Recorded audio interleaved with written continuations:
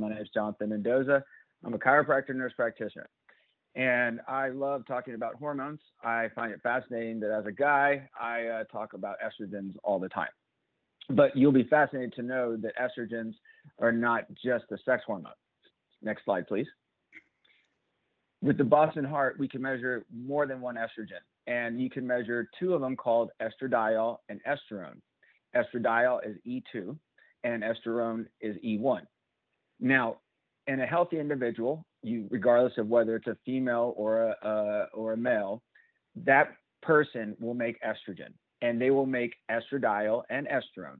In fact, over the course of a lifetime, a woman will probably make up to 7 different estrogens, and a male may be up to that amount too, but really 3 or 4 of them are only functioning.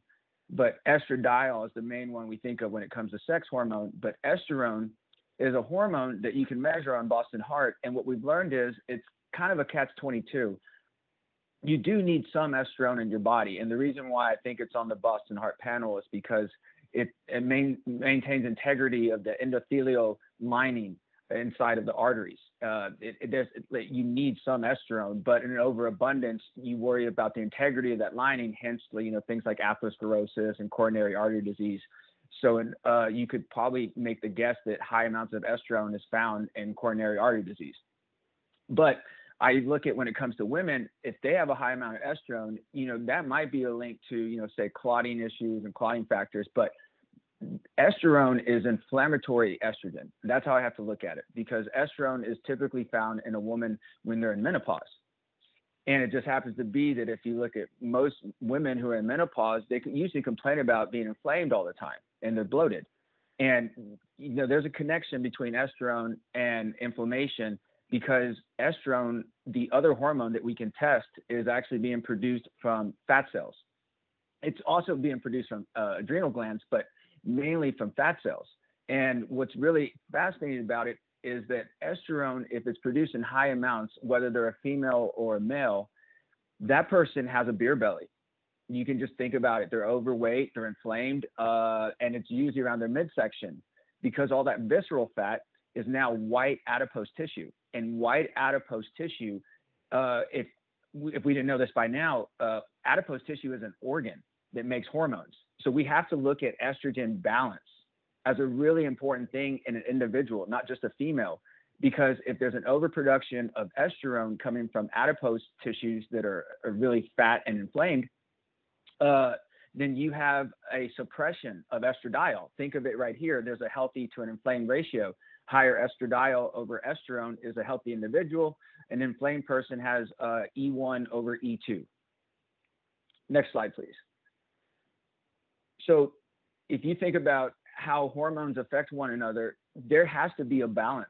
It's not hormone replacement therapy. It's hormone balance therapy. If I give you estrogen as a female, how do I know which estrogen it's going to be converted into, what's inside of you? Now, if you think about a balance, think about how it affects other hormones, not only just the estrogens we just mentioned, but estrogen will directly affect testosterone. We know this. If you look at men, for example, if a man has low testosterone, I'm going to picture this person, this man, as an overweight, inflamed individual who has probably seen their better days, just jokingly. But they have you can tell their waist circumference and the inflammation of their white adipose tissue. And you imagine that they're overproducing estrone, which at this point, you now know to the Boston Heart example, atherosclerosis and coronary artery disease is being increased because of an overproduction of estrone. But then think about that as a man. If I'm producing a high amount of estrone from inflamed fat cells and I'm overweight, my testosterone's low. It is, especially for all those people who've used testosterone ordering throughout the years. You've seen a trend. There's a menopause, right? Well, menopause is the same thing in women. Menopause is the same thing in men. You have a suppression of the sex hormone that you need in order to function. And what's interesting about it is it's really coming from stress.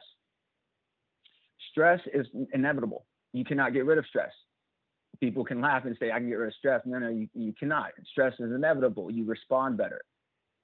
But what happens is when we don't respond and we react to stress, what happens is our adrenal glands go into overproduction. And you know this as adrenal burnout over 20, 30 years.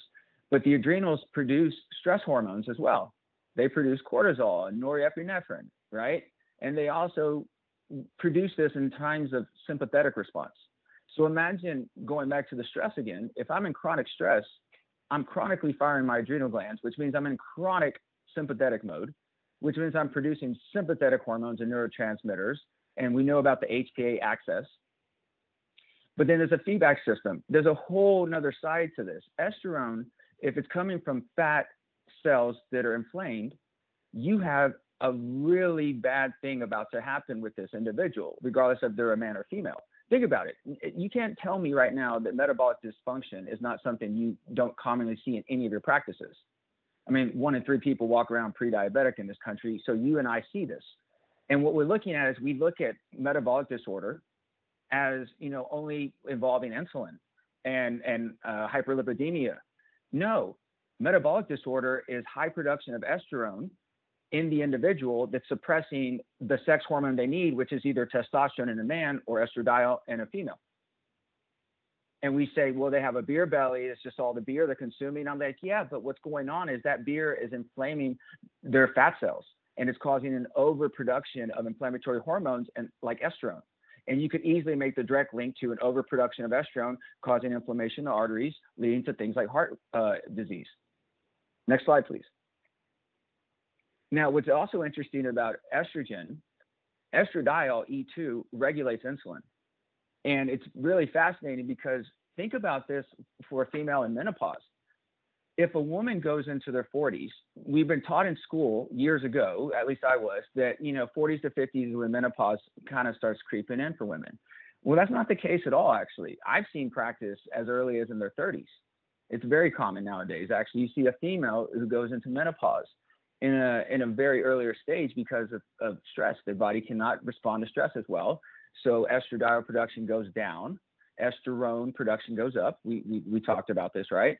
So then if estradiol regulates insulin and the woman's making estrone predominantly in menopause, a menopausal woman essentially becomes more risk for insulin, resistance by default. It makes sense, right? Because show me a woman with insulin resistance and show me their midsection.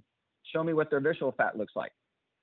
We know it's going to be white. We know it's going to be inflamed. So now we have a woman who is inflamed around their midsection, who has a high production of estrone, a low production of estradiol, and maybe not only having insulin resistance, but also has cardiac risk because of the estrone and its connection to the integrity of the arteries. And you see this person coming in with metabolic dysfunction. And what's fascinating is now we finally got to the insulin part. I can tell you right now, insulin resistance is an entire body dysfunction. It is not just one organ. What we just realized now, because of estrone and the ability to order it over these years, if I see estrone high in an individual, I think they have inflamed fat cells, which means they are at risk for any type of disease. You call it cancer, you call it heart disease, you call it diabetes, you call it liver disease, you call it kidney disease. If you have insulin resistance, you have to remind yourself that insulin receptors are found throughout the entire body. There is a high amount of insulin receptors on the ovaries. And I could make the case that when you have insulin resistance of the ovaries, you have PCOS, which is what? The inability for that woman to make estradiol. They have a cyst around their ovary, and what happens around their period, especially in a cycle, that they have painful periods. Their ovaries are trying to release estradiol, but there's a sac of fluid around their ovaries that's built up from inflammation from insulin resistance occurring around the ovaries. And you go back to metabolic dysfunction again, this is what this person looks like. They are overweight, inflamed, and they're tired all the time, and they can't lose weight, and they probably have digestive issues, and their skin's bad. And you know what? They're also a pre-diabetic, and they have heart disease risk, and Alzheimer's and cognitive decline is creep around the corner. This is all the problem when a woman goes into menopause. And the crazy thing is, we're going to give hormone replacement like estrogen and just act like all that stuff's going to go back into place. If you give estradiol, you'll help regulate insulin better, and that's going to be a good start. So I make the case that estradiol replacement therapy and a person, especially a woman who has insulin resistance, could be a good thing. And there's actually plenty of research to prove so as well. But once again, you have to give the right kind of estrogen. You have to get compounded estrogen. We can talk about that later. Next slide, please. But here's what I really want y'all to take away from this. The Boston Heart test has helped our practice understand a connection between estrogen and breast cancer. And it directly involves the MTHFR gene. There's a genetic panel that most of you have ordered for your I call them clients. But if you think about the MTHFR gene, it's a methylation gene. We've learned that throughout the years. We understand that methylated folic acid, otherwise known as 5-MTHF, is what we really want in a supplement form in order to activate the methylation cycle, because a mutated MTHFR gene can be an epigenetic issue that leads to all kinds of health disorders in the body. I've learned that a mutated MTHFR gene, which we can test for in the Boston Heart test, you love those beautiful colors, right? Green, yellow, red. Mine's red, just FYI. So the MTHFR gene being completely off on me means that my liver is compromised. The MTHFR gene occurs predominantly in the liver. It's the phase 1 of 2 phases of liver detoxification that involves epigenetics. The MTHFR gene uses the methyl B9, the methyl B12, the methyl B6, known as P5P, and other methyls donors, and it helps activate phase 1 of liver detoxification that eventually dumps out the overproduction of inflammatory estrogen known as estrone E1. When a woman has an overproduction of estrone coming from inflamed fat cells and burnt out adrenal glands, the MTHFR gene in the liver, if it is compromised and mutated as bad as mine is, then you have the inability to remove that estrone from the body through the detoxification pathways. And what happens is you have an overabundance of estrone building up in the body, and it attacks the same cells it's coming from. In women, it attacks their breast tissue, because breast tissue, AKA adipose tissue, used to be brown in a healthy individual. But in breast tissue that has cancer in it, it's white inflamed fat cells that's producing high amounts of estrone. And a compromised MTHFR gene means that that woman has the inability to dump out inflammatory estrogen circulating through her body. The reason why this is all going back to the liver is because if you have a person who has a compromised liver, their detoxification pathways are compromised. The liver makes the two of the most powerful antioxidants you will ever make in your body, called N-acetylcysteine and glutathione. They are directly involved from the production of using the MTHFR gene and the B9 vitamins and the B12 vitamins. B9, B12, and the MTHFR gene are used in a cycle to make antioxidants known as N-acetylcysteine and glutathione. My theory is that a breast cancer patient has a compromised MTHFR gene, which leads to an overproduction of estrone in the body, and they can't dump it out, which basically that estrone turns on their breast tissue. And the reason I believe this is because if you think about chemotherapy, women who go and get radiation or chemotherapy, doesn't matter which one, afterwards are given an aromatase inhibitor, correct? Well, what's aromatase inhibitors doing? They're estrogen blockers. My question to any oncologist is, which estrogen are you blocking in the body when you're giving tamoxifen or an anastrozole? I didn't get to ask this question before to an oncologist, so if there's anyone on here, please, I would love to know, but my guess is estrone. And so if that's the case, think about what a natural aromatase inhibitor is really doing. It's an estrogen dumper. It's a liver detoxifier. Your liver is everything. And if your liver is compromised, then I would go back and look at that woman's labs and say, hey, let's go look at their liver and see how unhealthy it is. But the problem is this. There's a liver test that you need to look at on the Boston test. It's called GGT. You need to look at another marker that I think is also related to liver. It's called homocysteine. Those two markers are going to tell you really how healthy the liver is.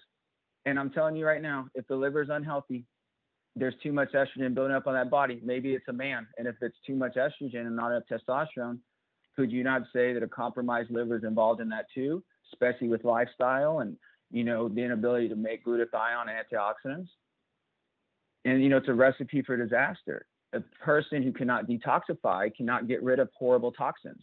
And we know toxins and free radicals like estrogens production of can lead to things like inflammation directly on cells. And that's what's interesting. The methylation cycle helps detoxify all that. So it's fascinating when we talk about oncology, because when I first looked at oncology, I looked at breast cancer and methylation. Methylation is DNA repair. Breast cancer will damage cells. Methylation repairs damaged cells. Thank you all for joining today, and we hope to see you back at our next Doc Talk. Thank you, Peggy.